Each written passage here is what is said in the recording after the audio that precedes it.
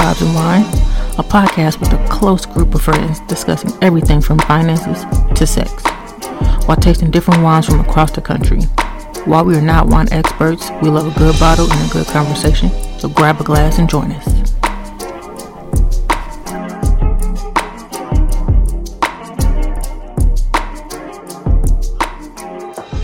What up, I'm Dee.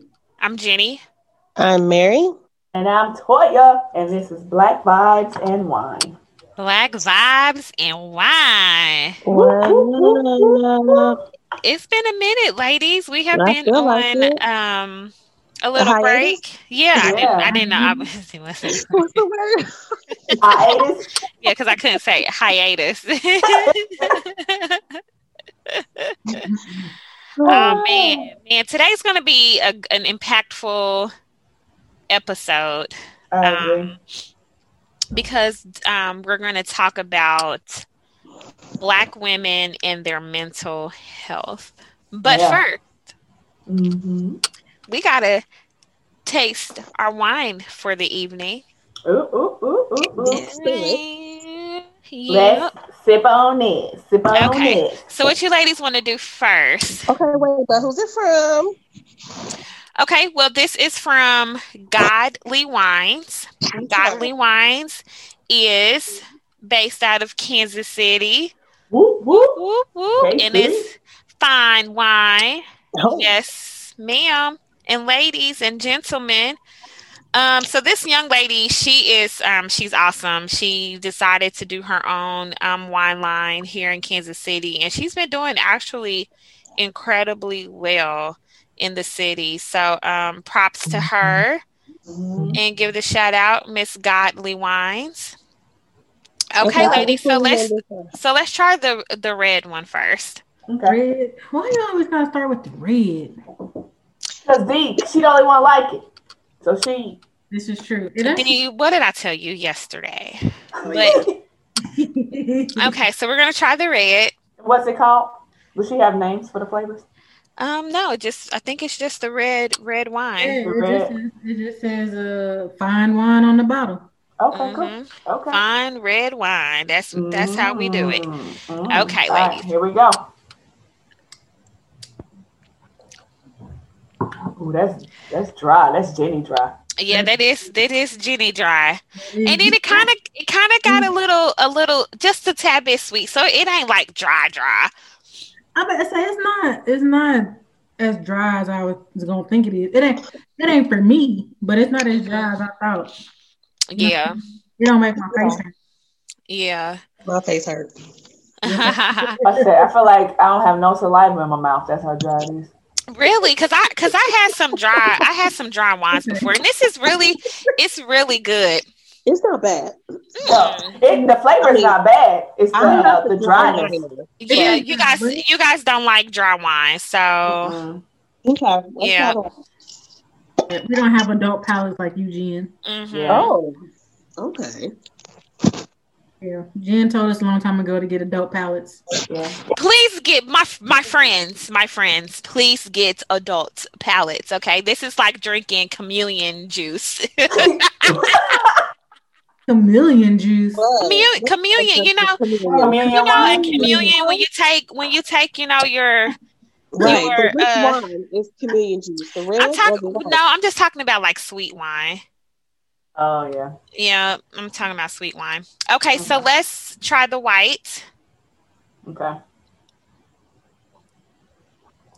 Oh, I smelled that as I was drinking, and I was like, yes. Yes. See, I didn't want to say anything because when I picked up the wine, she had a free wine pouch. So I have already tried the white wine, and it was amazing. Like, I wanted some more. I like this. Yes, her white wine is amazing.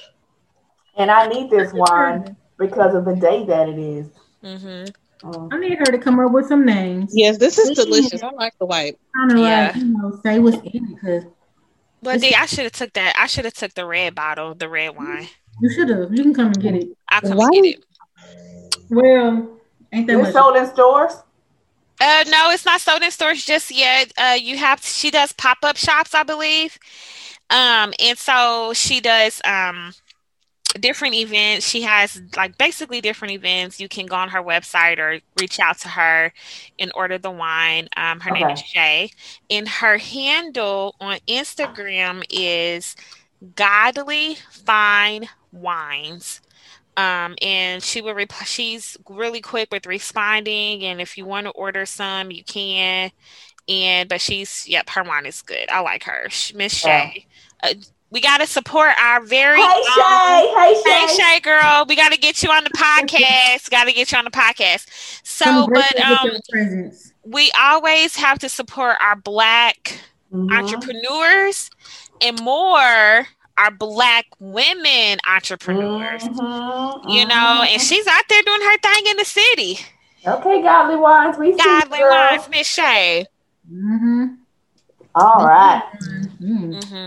Yeah, I'm going to keep sipping on that tonight. Yeah. Okay, ladies. So Black women and mental health. Yeah. So I'm going to start today has been a day. Oh, you know what? It's been a month and it's only the 4th. Today has been a day. So what today is, everyone, depending on when we will drop the podcast, today's the day after the presidential election. And as of right now, they have not declared a winner. And so with me, today with my mental health, I'm not going to lie. I said I was going to tune out, not watch or not do anything with it, but I was on it all day. I didn't even work today.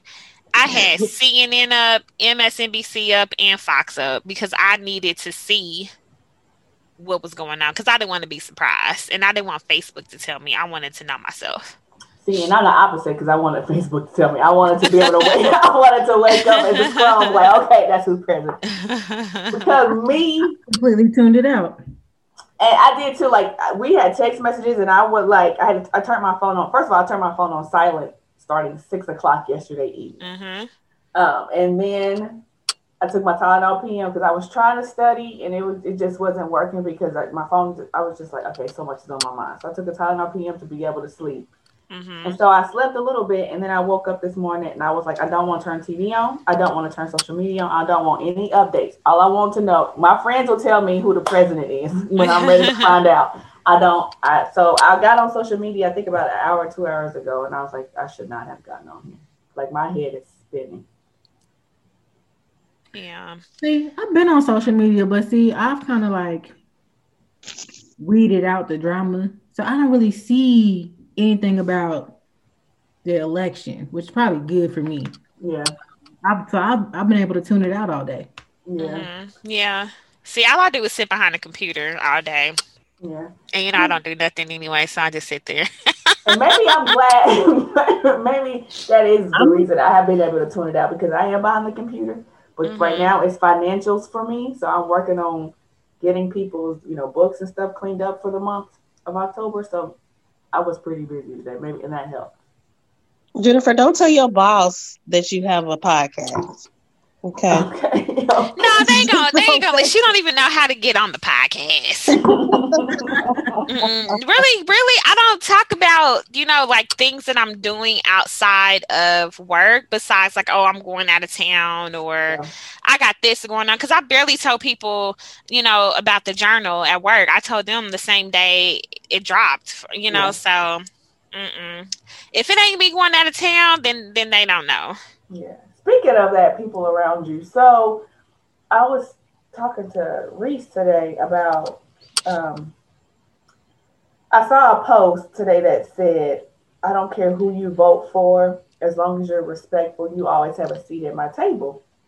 And at first I was like, you know what? Maybe I should think that. But then like 5 seconds later, I was like, oh, hell no. Because who you vote for literally aligns with your morals. And so you're aligning yourself with someone who's putting families in cages, who has literally disrespected the mentally ill. Like you're aligning yourself with somebody who's only about himself. So I don't want to be associated with that. And so then I was thinking to myself, okay, so what about my non-melanated friends? Have any of my non-melanated friends, regardless of who they're voting for, reached out to me to see how I'm doing?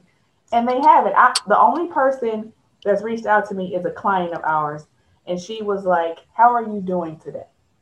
Mm-hmm. And I was like, oh, you know what? I'm not gonna lie. My anxiety is on a million.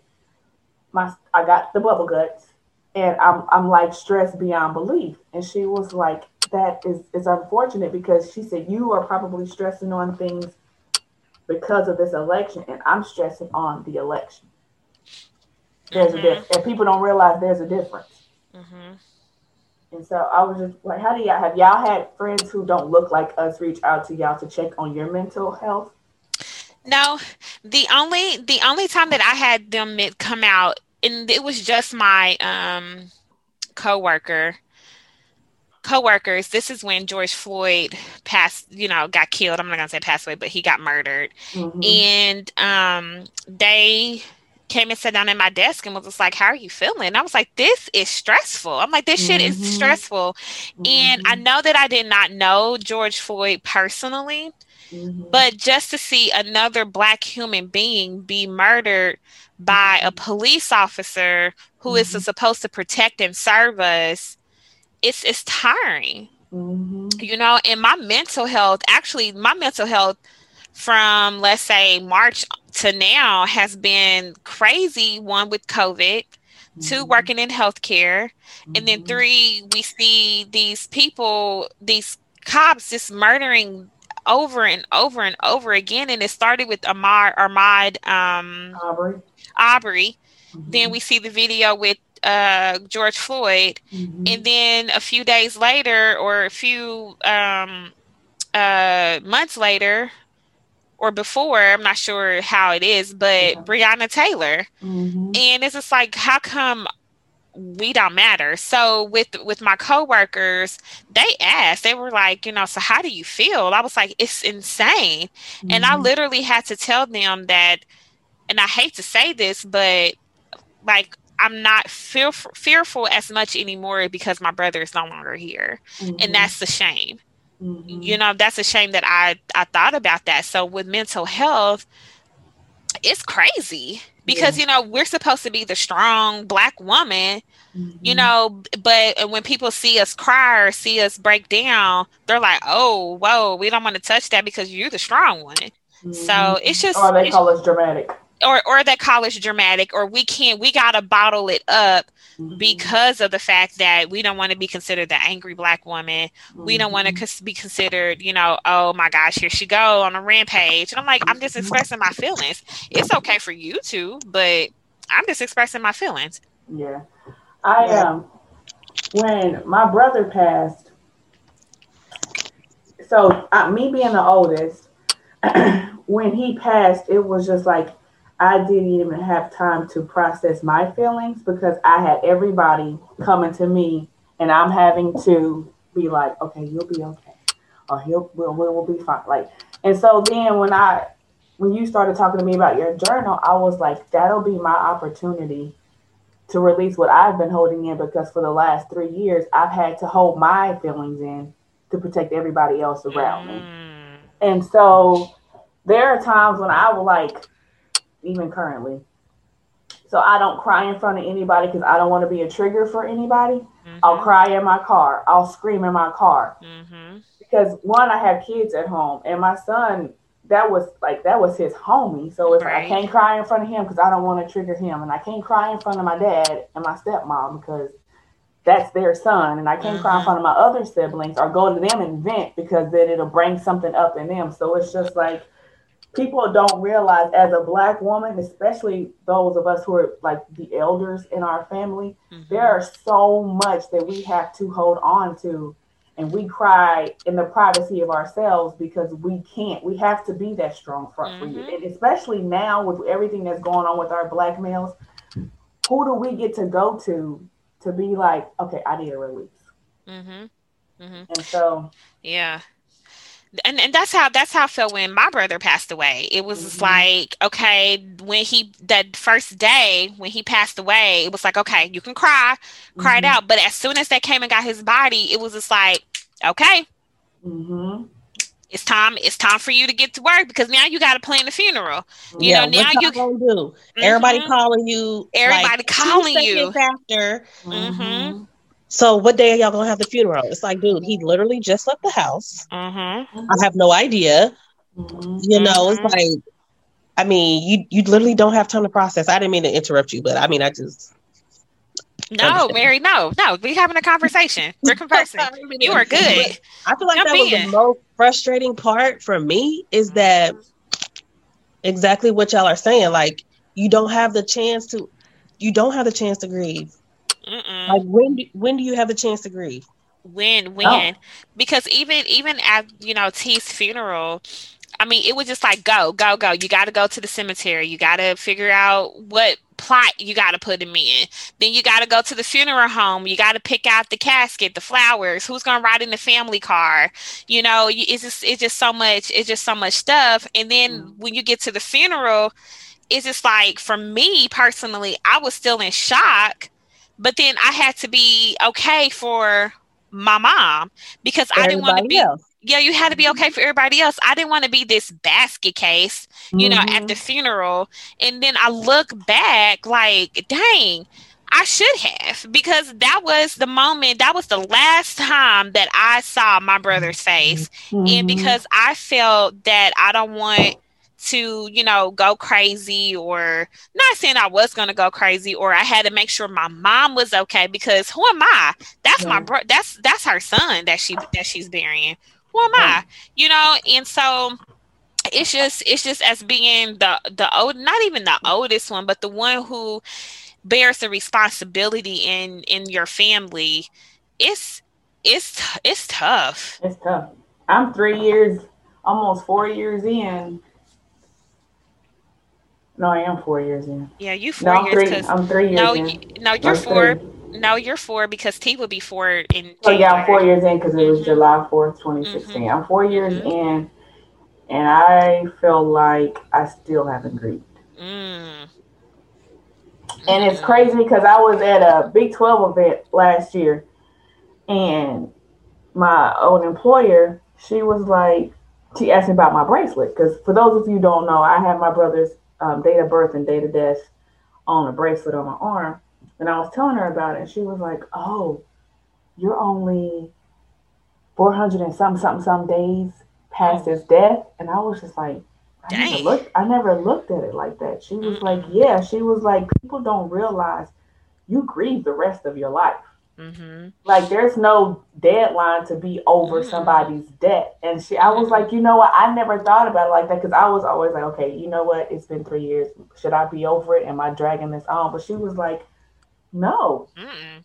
No. Like an addict, they are in recovery for the rest of their life. You are in the process of grieving for the rest of your life, because you're always going to have moments or memories that pop up every single day that you're like, oh, if my brother was here, or oh, if my loved one was here. So no, I was like, you know what? Thanks. And I've never had anybody approach me and say that you're 423 days in. I was just like, I've never had that before either. Wow.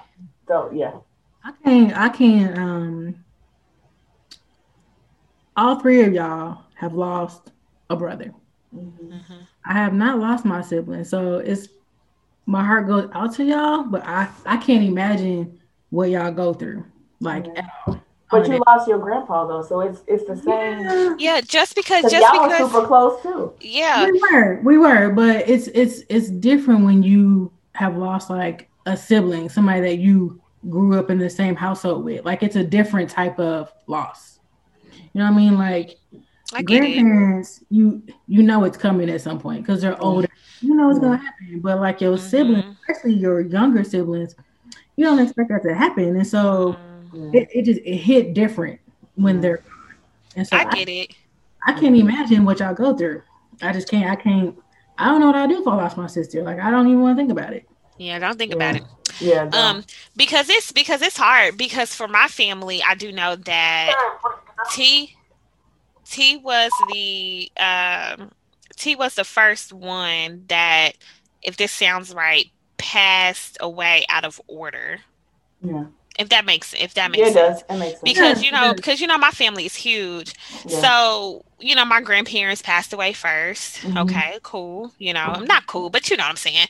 Right. You know, they passed away. Yeah. Passed away first, and then I had 2 uncles that passed away, and it was like for me, you know, that's okay. That's the order. But when T passed away, it was like, wow, and it shook my family to the core. Like I remember a couple of weeks ago, I went over to my Uncle Larry and Charlotte's house, and we were just talking about family and talking about someone who passed away in my Charlotte's family a long time ago. Like I wasn't even born yet. Yeah. And then my uncle sat back and was just like, you know, he looked at me. He was like, I miss my nephew. You know, and I was like, are you talking about T? And he was just like, yeah. And he was like, I miss my nephew. He was like, he wasn't supposed to die yet. Yeah. And I was like, yeah, you know, you're right. But I don't know. But grief is hard. Grief is challenging, and you just like, I remember when I first went through it, I couldn't even say his name. I couldn't even speak. When people brought him up, it was like immediate tears because I'm like, I was supposed to protect him. Right. You know, like he was my younger brother. Like I was the one, he was supposed to bury me, you know, and I was supposed to protect him. And that's pretty much how I felt. Yeah. Or still feel, honestly. You know, but I don't know. We don't realize, like, I think we realize, but I don't think people realize the effect that like so many things have on our mental psyche. Because I've lost family members. I've lost, you know, my grandma, who I still, you know, talk to, my brother and stuff. But then it's just like that with everything that's going on in the world.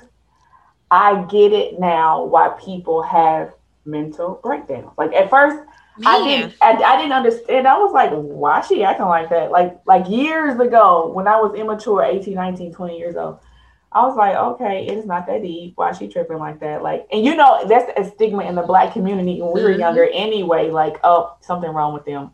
She got to see a therapist. But now I get it. I get it. Like, okay, I see why. Because there's so much, even outside of being of the grieving process, just as a Black person in general. Like I was thinking the other day, you know how nice it would be to be able to walk through my neighborhood, see my neighbors and wave and not even think about how they think of me as a Black person. Like if I was white, I could walk through this neighborhood, wave and smile, and be like, oh, hey neighbor. But as a Black woman walking through this neighborhood, it's like, oh shit, if I turn my back, are they attack me? Right. And then it was like for you guys living in the suburban area, all three of y'all.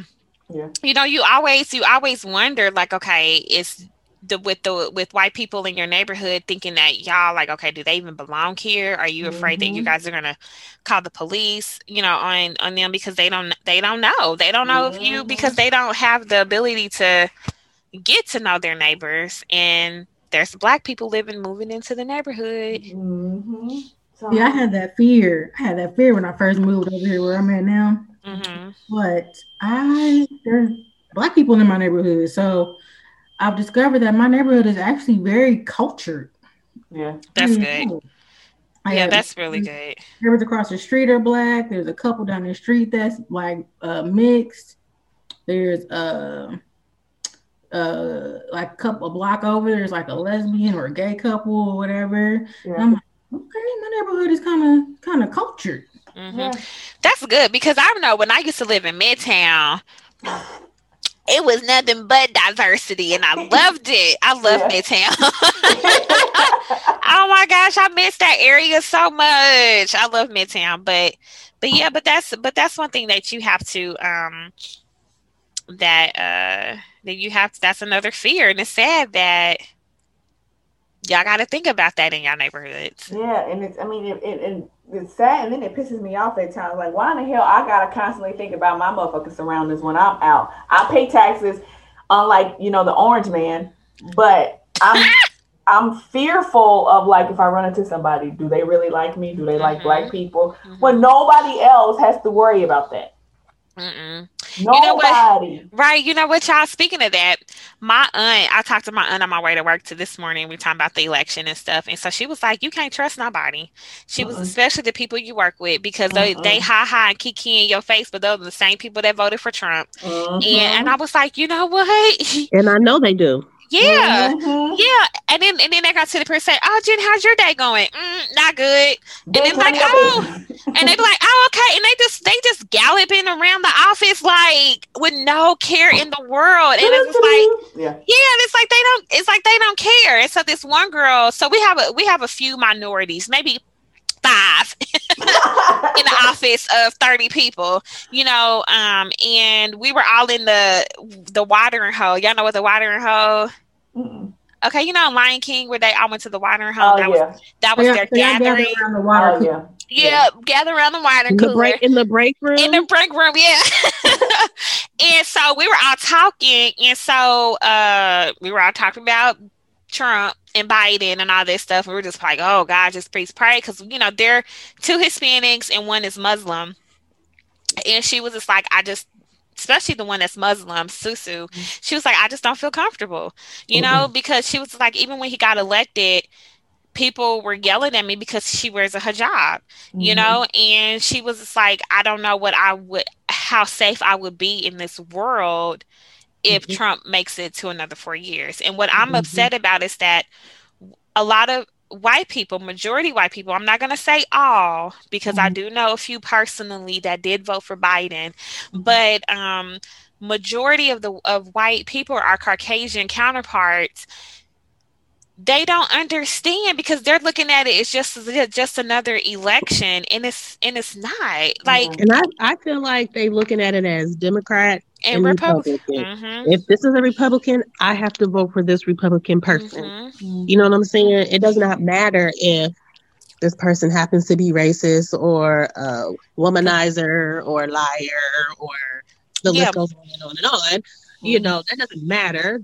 The only thing that matters is, he's a Republican, then this is the person I'm supposed to vote for. Yeah. Because the thing that bothers me is that people don't realize, so just because you Republican or Democrat, don't mean you got to vote for that party. If they don't believe in the same things you believe in, you don't got to vote for them. Then why vote for them? Yeah, but that's not the case. That's not the way they look at it. That's not the way it is. I know. It's made to be. It's like you're a Democrat or a Republican, period. This is who you side for, period.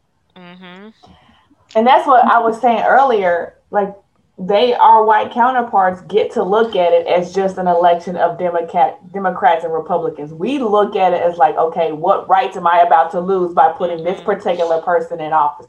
And I remember one time when the douchebag first got elected 4 years ago, people like in the place that I was working at, she goes, regardless of who wins, none of us in this room life are gonna be affected. I was like, mine is. I'm literally the only black woman in your company. Yeah, right. I'm literally the only black person in your company. I'm going to be greatly affected. And look at the shit now. I've been greatly affected. Like, come on. Right. And it's because it's like they don't see it. They don't, because it doesn't affect them.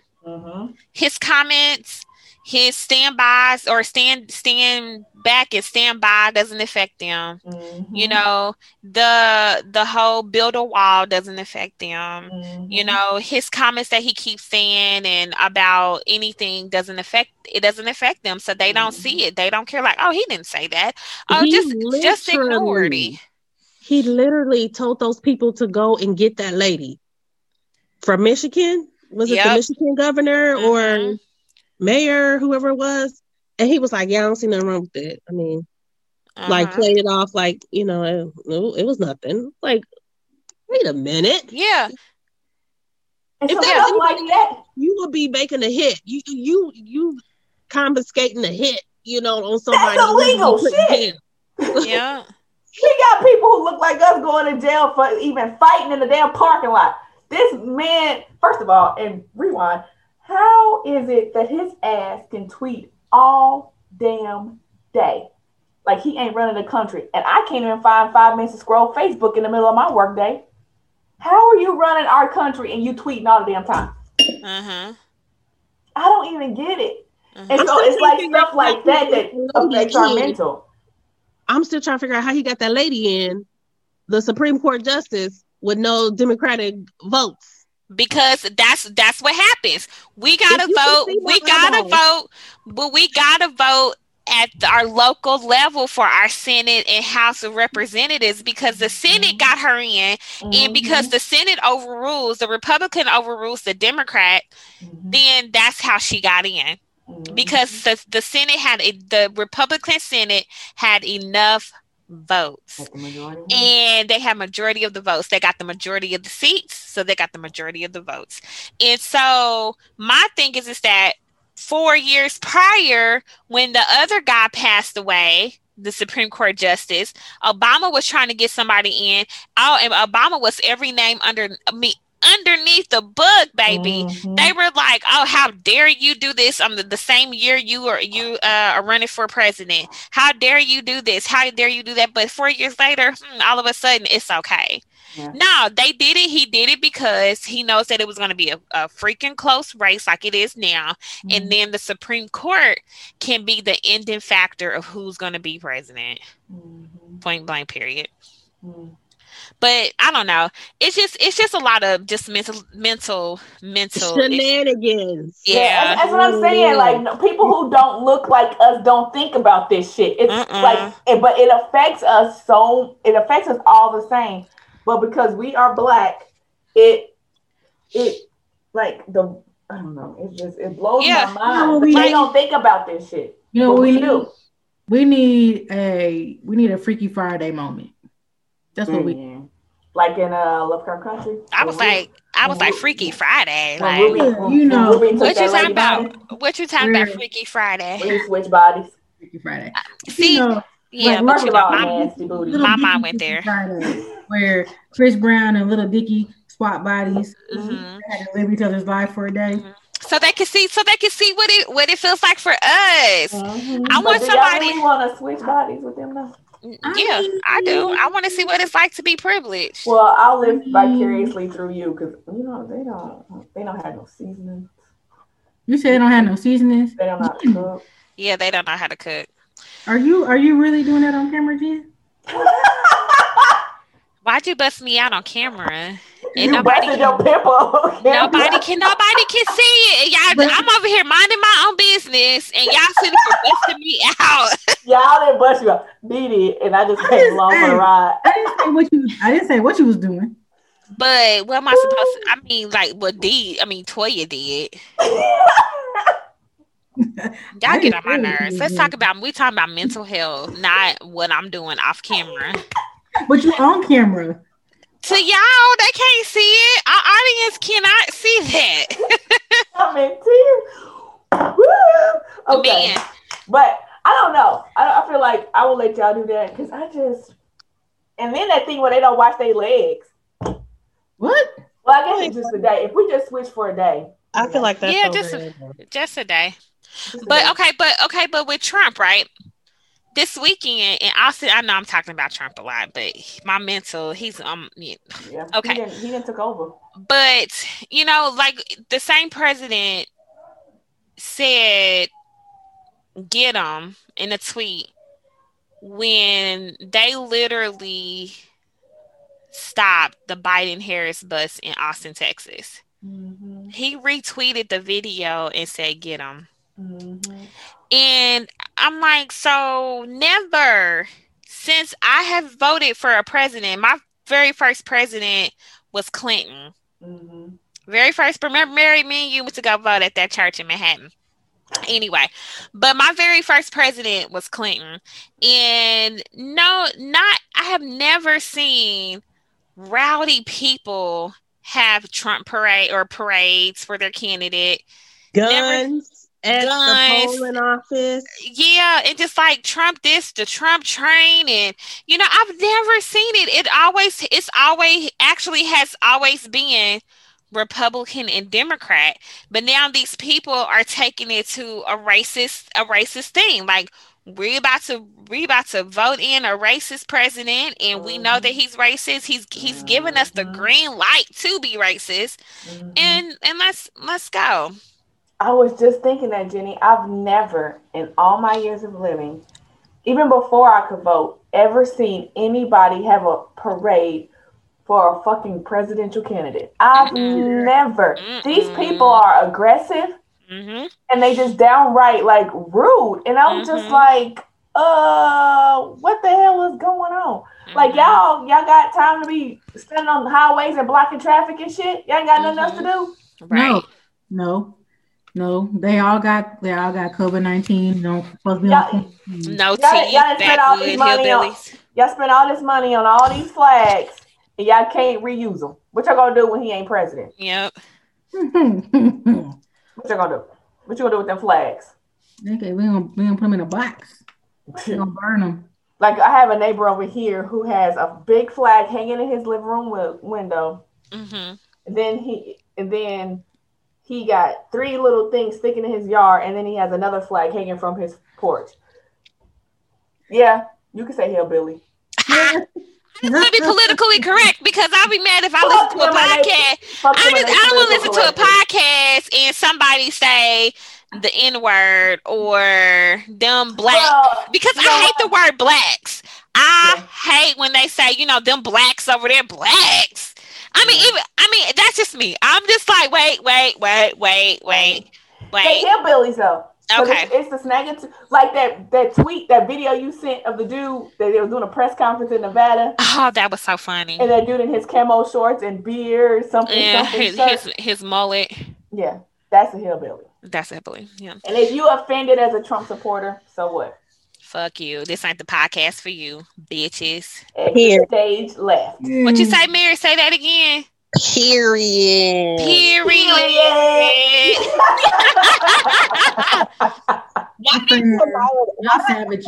Say that at school. I'm a savage. She said something. I said, and then just say period at the end. And she's like, well, what is you said? I was I said, okay, well then don't say anything. Just do the hand signs. Be like, period. I said, don't worry, you ain't gonna get in trouble. You good. Okay. You good. Mama got your back. Mama got your back. Speaking of school, so Reese showed me a post from one of y'all mutual friends whose kid is in the USD 500. Like her third grader was in class, their Zoom class, and the teacher was literally teaching them about Democrats and Republicans. But on everything she said about Democrats, it was something like, oh, he just wants to be president. Oh, they want the government to take care of them. But then she was like praising Trump and the Republicans.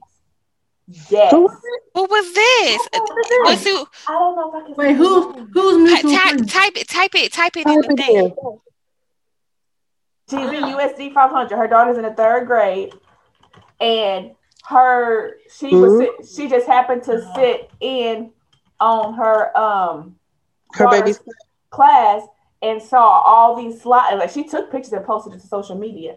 And so she said she texted the teacher and she showed the chat, and the teacher was like, "Oh, I didn't think it would be offensive. I didn't mean to cause anything." Bitch, you are literally showing slides that say Democrats want to be taken care of by the government.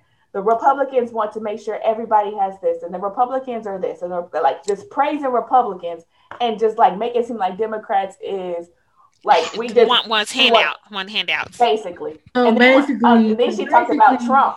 So basically, she was saying whites are better than blacks. That's what she was trying to say. Pretty and then much. She was saying that Trump, how he fought for this and how he was amazing at this, and he wants to make America great again. And then when she came to giving the biography of Biden, she was like, he just wants to be president.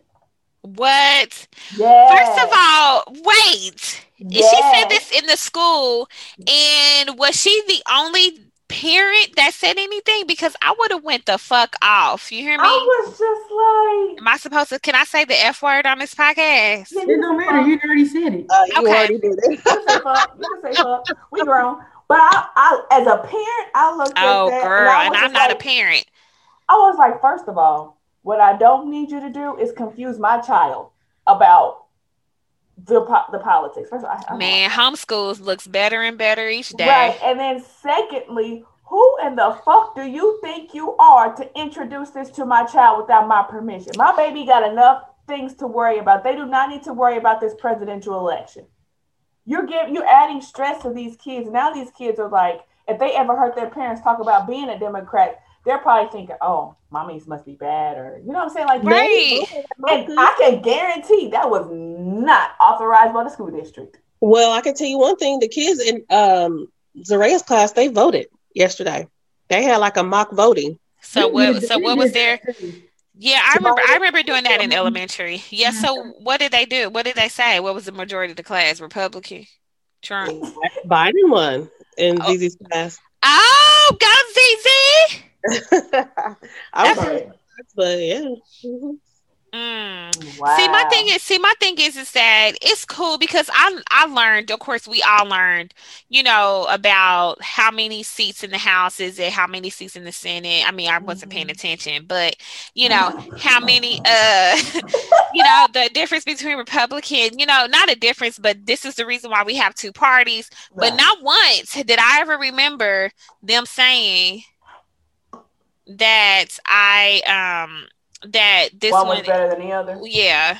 Yeah, we learned about the three branches of the government: the judicial, the executive, and you know. What's going on, y'all? I don't know. I just said I didn't pay them. Judicial, legislative, executive. But they told us who was affiliated of names that we might have heard, but never did they go into detail. Like this lady had like an 8-9 page PowerPoint. Going through this stuff with these kids, and she said like, that the Democrats just wanted a handout. Yeah, like I wish. Whoa. I'll text it to y'all, but it blew. I'm not her friend on Facebook. Like I don't know her. I'll have Reese take screenshots and I'll share it. But I was just like, the audacity, right? Like our kids are already, you know. First of all, I know my kids. I don't know about other people's kids, but my kids literally haven't been anywhere since February. Like we took them on a quick little trip to Oklahoma just so they can get out the house. Other than that, my kids have been in this house and in the backyard. So now you're adding more stress to them when they're already in stressful times. Like these kids are all, like, as much as we are stressing as adults, theirs isn't at that level, but they have their own form of stress. And you just like, what are you doing? Yeah. Let kids be kids. Let them be kids. Yeah, we had mock elections, but I don't ever remember us voting for people who are actually in offices. Like we voted for. I remember doing that. I did. I think we voted for like class presidents. Who's going to be third grade president? Or you don't know what you voting for, who you voting for. Yeah, you just voting for who your parents vote for. Exactly. Oh, my mama said vote for them, but yeah, she went into a whole spiel, and I was just like, ooh, wait. But I don't know. It's just like the mental health, and I know that growing up, like how you mentioned, Toya, before, growing up, going to a therapist was a white person's thing. Like, black people don't go to therapists. You just better pray it on out. You better go to that Bible and read that Bible. Y'all better pray for it. But then now I'm just like, yeah, I could pray it out. That's cool. I believe in God. Yeah, I'm gonna pray it out, but I'm gonna need a quick fix, so I'm gonna need to go to a therapist. And I feel like I want to normalize Black people, and I feel like Black women caught on a little bit more, especially our Black men, that going to a therapist and talking it out is nothing wrong with you. You just, talking it out with someone who is not your family, who are not your friends, who are going to agree with your opinion. An unbiased party. Yeah, it's like, okay, you sit down and you talk. Because I remember when I first went to a therapist, and I first went, it was a grief counselor, and I sat down and I was like, whoo, I let all of that out, because like how we mentioned before, when we're around our families, you don't want to tell them how you feeling, because you don't want to trigger something. Or with your friends, because you don't want to be like, okay, well, I'm not having a good day, I need to talk to someone. And then it's just like, you don't want to burden them either. So then when I went to a therapist, I was like, whoo, this was... I'm like, can I pay for another 30 minutes? Because, it was an hour, and I'm like, I'm not doing. I need to, you know what I'm saying? There's nothing wrong with getting your mental in check. And And that's one thing that I'm glad that insurance, like mine, like I had to come out of pocket because I don't have mental health insurance. Yeah. But I'm just glad that insurance companies are starting to realize that mental health is important and that you need to go, like you need to get checked mentally. My job offers it. That's good. That's good. Yeah, I don't have mental health, so I had to pay that $80 a session. Even outside of grieving, like you need it. I know I have, when I was searching for a therapist, I think I meet with my first therapy session, therapyforblackgirls.com, if you need a therapist. But when I was searching for my therapist, I had to find somebody who, because my anxiety, y'all, and my anxiety and my stress, like I get overwhelmed so easily because I feel like I take on everybody's stuff, and then so I'm holding their stuff in to make sure they're okay, and then on top of that I'm already holding on all my own shitty. So I was searching for a therapist, and it tells you, okay, what is affecting you, and then I was like, oh, okay, and then I didn't realize I have body dysmorphia, or whatever, however you say it. What? Body dysmorphia or something like that, where you look at your body and you think there's something wrong with it and you're not. So I'm looking and I'm just like, okay. People look at me like, oh, you're a size 5'6", you're not fat. I look at myself and all I see is rolls and stretch marks and things like that. So I'm thinking in my head there's something wrong with my body, and there's really not. So that's body dysmorphia or something like that. But so now I'm going to talk to somebody about that too. Like nobody knows this, but I have an obsession with my weight.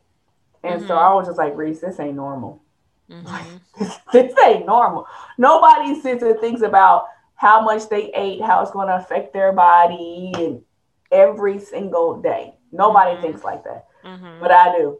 So I was like, yeah, I got to get out of my head. But growing up, you're not the only one that think like that. You're definitely not. Yeah, that's what I was like. But growing up, if I would have said that out loud, they would have been like, girl, just go find something to eat. Ain't nobody worried about you. You like, but don't. But people, to you, yeah, but it was a big people deal. Didn't take it seriously. Like they were like, okay, you skinny. What are you talking about? Yeah, to you, I'm skinny, but to me, I see stuff wrong. So I need to. And then growing up, I didn't realize I could talk to somebody about that. Yeah, it's just crazy how like it's like we have our own different things, you know. That's wrong, but mental health is real. It is real, and it affects your body. It ain't just your mental. Like your mental health can break your body down. Because when I say that, when T passed away, I went into a deep depression. And then when I went to a therapist, I'm like, and I told her, I said, well, maybe I'm not depressed because I'm still going to work. I'm still getting up every day, you know? And so she was like, no, she diagnosed me with functional depression. She was like, you depressed, but you still go about your day because because when I get up, I cried. I cried from the time I got up to the time I hit my parking garage at work. Then I stopped crying and I'm like going about my day. Then as soon as I get in my car, I started crying until I went to sleep. You know, and I did that almost every day for a whole year and a half. Every day for a whole year and a half. Like I was like, okay, I gotta get out of it. Like I used to cry myself to sleep for a whole year. You know, getting up and doing what you needed to do to function. Yeah, this is like I mean, I guess it's not really the same, but I guess it's like people who, you know, you got functional drunks, you got functional addicts. You know what I'm saying? You don't know that when they leave their job, that they're going straight to the liquor store and they just drinking their life away for the rest of the day. Man, let me tell y'all this. So at my old job, we had a lady who worked at one of our remote locations, property manager. And for the longest, I was like, yeah, she's a sweetheart, but something's not right. Like I'm having the same conversation with her 3 times a day. Like, why am I? And then I'm repeating myself. I'm just like, she on something. They're like, no, she just stressed. I was like, you know what? It could be. We all handle stress differently. So this hoe got fired 2-3 months ago. And so my old employer is a client. So I every once in a while I go to her office and I help her out. And so come to find out, this bank was snorting crack. What? At work. They found her, her old desk had like this drawer, and the drawer had a hidden compartment. And they were cleaning up because of COVID and trying to, thinking about getting new furniture, just cleaning everything out just to get it cleaned up. Yeah. And the new guy, he pulled the drawer and found the plate, the sniffing card, and the straw she cut. And the plate had white residue. I said, I told y'all that heifer was on drugs. Wow. But she was a functioning crackhead. She was a functioning. Isn't that crazy? It happens. Yeah, it does happen. It happens. Man. You just don't know what the person that you're dealing with is going through on a day-to-day basis. Go ahead. You don't know. To be a functioning alcoholic, and you just don't know it. And that's why I say it all the time. I tell my daddy and them, my siblings all the time, you have to lead with love, because you don't know if the last words, what you say to somebody could be the thing that sets them off. Mm-hmm. Yep. So I try my best to make sure every interaction I have with somebody is pleasant. Now, mind you, if you come at me with shit, you're gonna leave with shit. You're gonna leave with shit, baby. But I try to make because I know since my brother committed suicide, I was like, you know what? You never know what you can say to somebody that can make them be like, you know what, fuck it. Mm-hmm. And I don't ever want to be the person that gave you the. I never want to be that person that make you go off, because I was just talking about that at work, because I have a coworker. I don't think she listened to this podcast, but I have a coworker, and she's hard to deal with, y'all. Yeah. Hard to deal with. Yeah. But her mom committed suicide while she was in high school. Her dad passed away a year ago, and her brother just recently committed suicide. But she's so hard to work with, hard. I'm not even gonna go into the explanation, but so I kind of get with her, not on purpose, but when she says something to me, I'm like, look, and so we had this big discussion, and then after the discussion, I apologized to her, and I felt so bad because I don't want my words to be the words that make her go off the end, because evidently there's something mentally going on with her family, and I don't want to be the one that drives her to the edge. So I kind of tread lightly with her, but it's hard, because it's you don't want to be that person, but it's just dude, meet me halfway. You're not picking up your weight at work, but just meet me halfway, so I won't have to go off on you every day. Yeah. But see, you gotta think about it. So she going through her own mental battle. She probably can't meet you halfway. She's probably giving you everything that she got, and that's what she thinks. She's giving everything that she got, and she don't. We need to have a continuation of this episode and find a therapist, because I want to know, okay, so if you are going through things and you're giving me everything you got, why do I have to give more?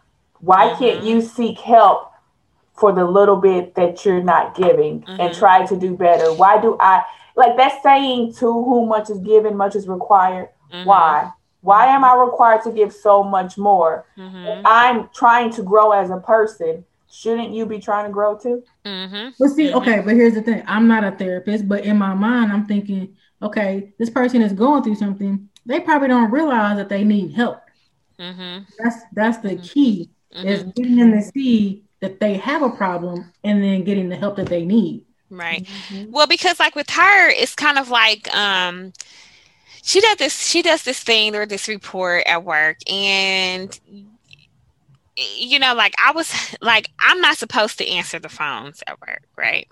But I volunteered myself, because why am I gonna sit up here and let 3 people answer the phones, and the phones are going out of control, and I could sit there and be like, it ain't my job to answer the phones.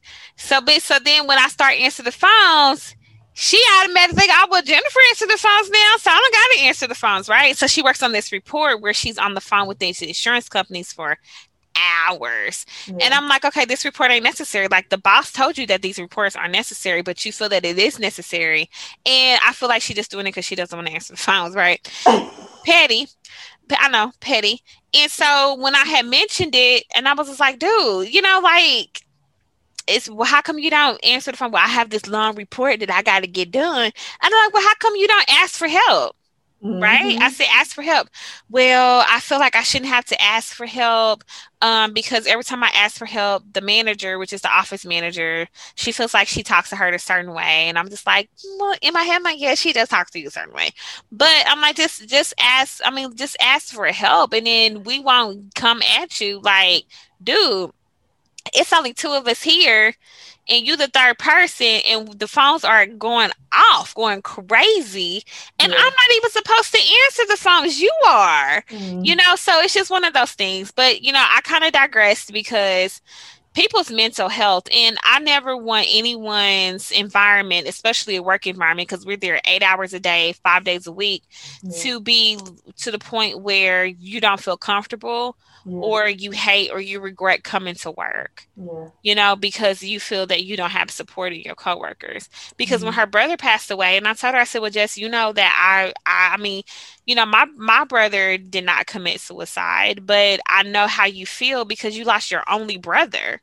You know, that's it for you. And so, you know, I want to be there for her, you know, but it's just, I don't know. People go through. That's why I'm nice to like the cashiers. Like, you taking forever? Okay, whatever. You might be having a bad day. Somebody crying at the grocery store because they don't got enough money. Okay, how much you got? I got 20, so I can put $20 worth of their groceries on my bill. You know, and it's just, I don't know. It's just that I feel like that's what we need to get back to, as when my aunt and uncles or my mom talk about how it used to be in the 70s or even the 80s. The village, It was like a village, but now people are on two separate sides of the area.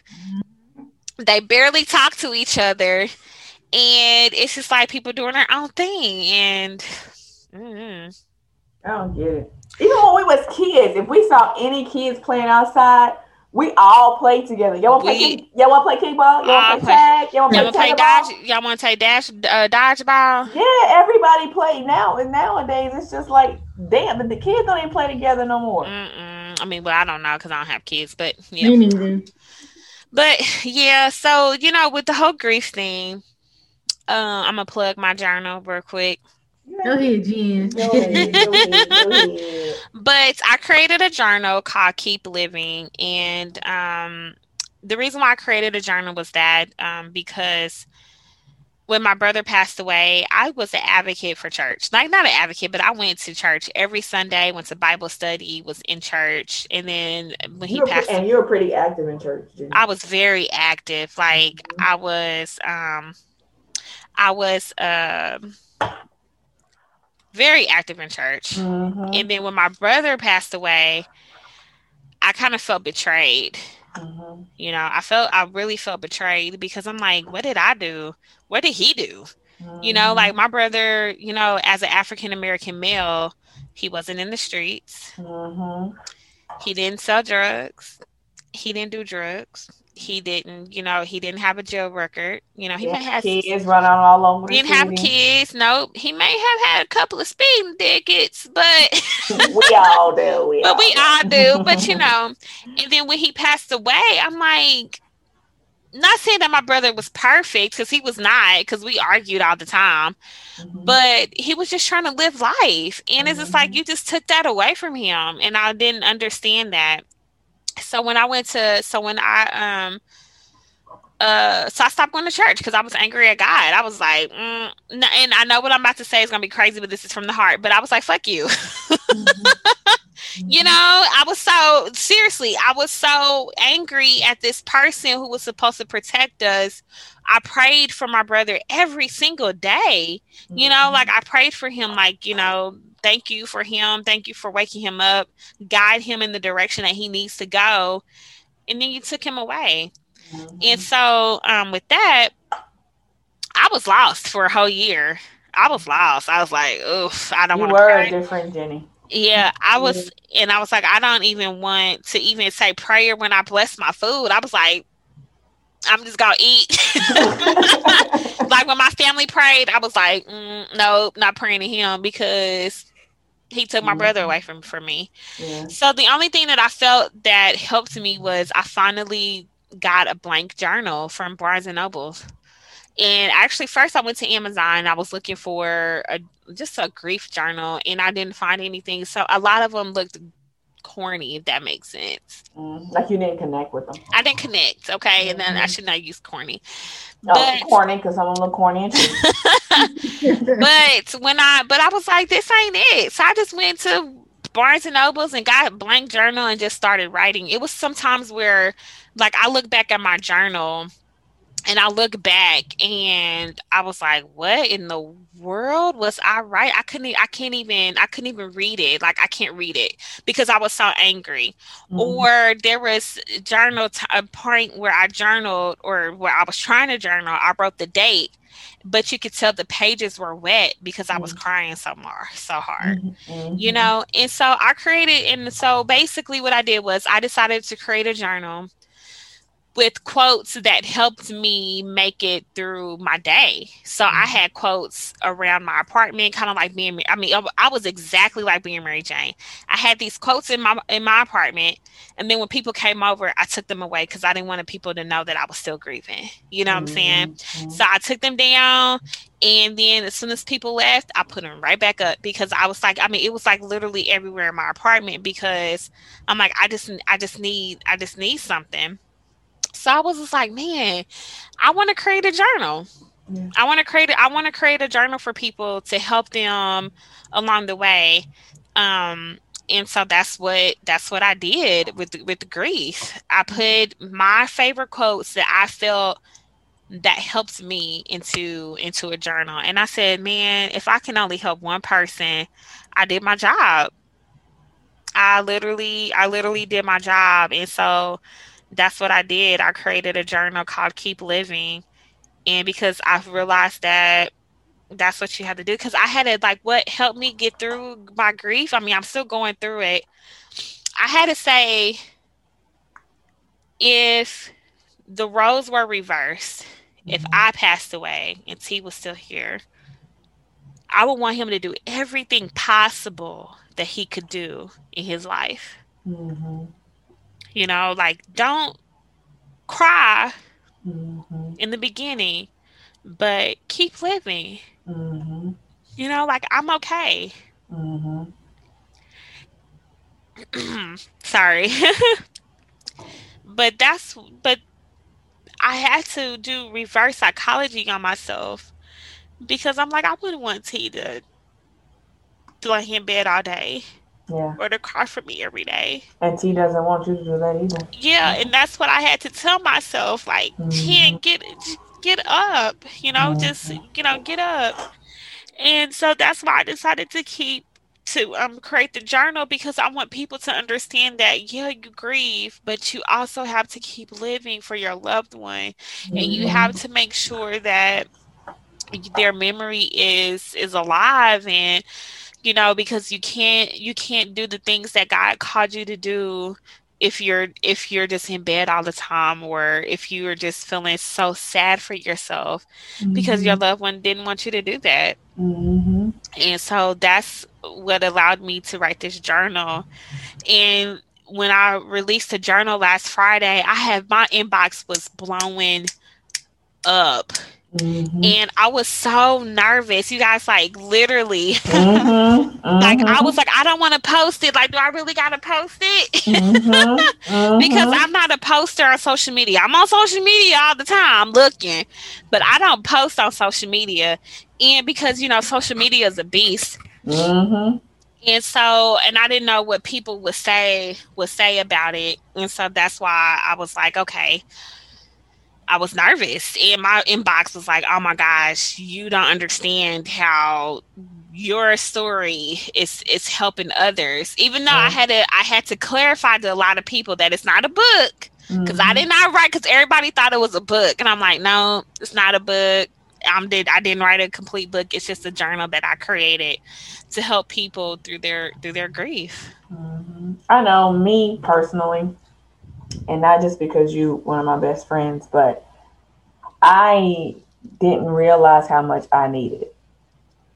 You know what I'm saying? Like I was saying earlier, you go through stuff like with Ralph. I still haven't even grieved. Like, I don't think I've even accepted the fact that he's not here anymore. Right. Mm-hmm. And so I didn't realize how much I needed your journal until you told me you were creating the journal.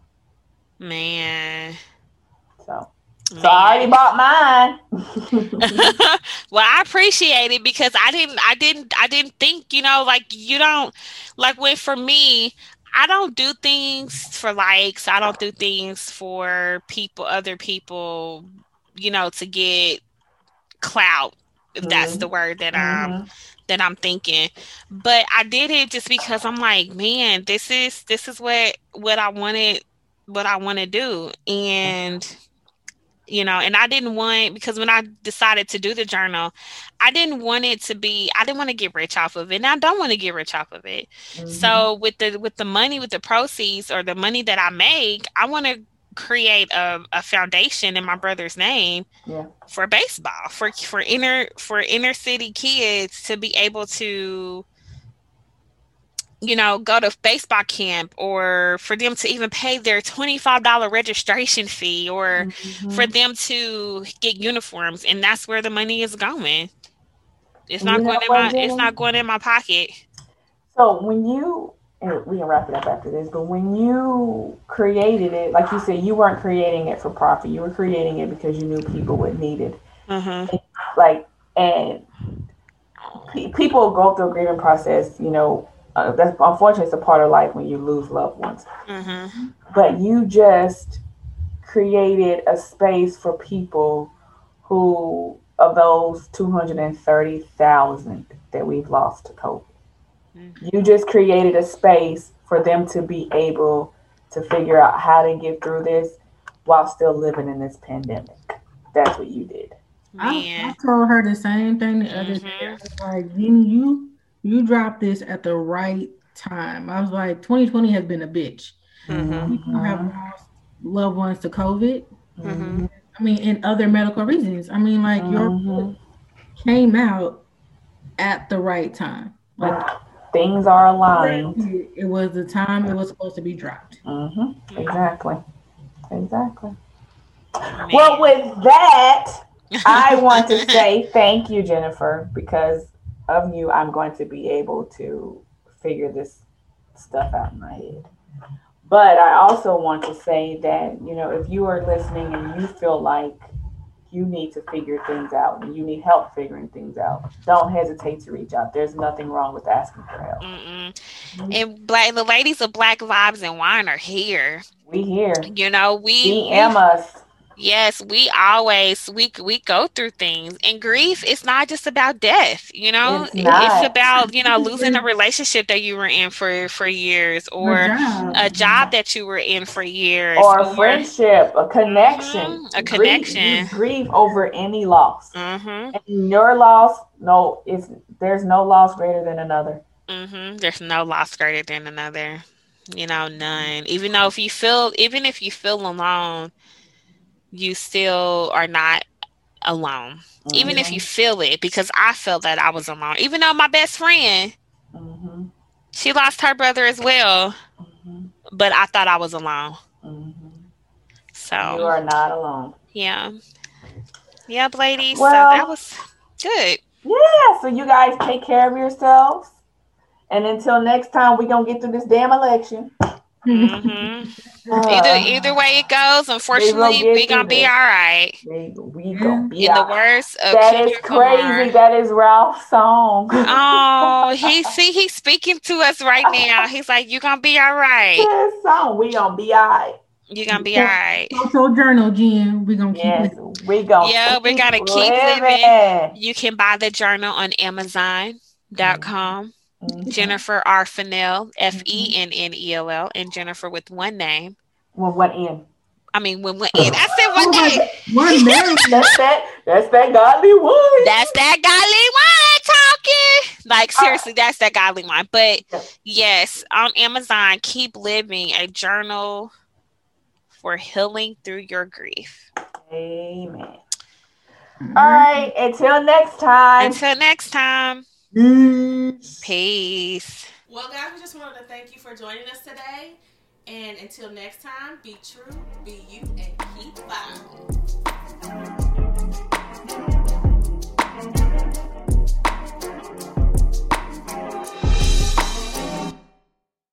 We hope you enjoyed this episode. Make sure to go follow us on all social media outlets under Black Vibes and Wine. Also, be sure to go follow our beat maker, Stacy, at stacy.h.beats on Instagram. And that's STACEY. See you guys on the next episode.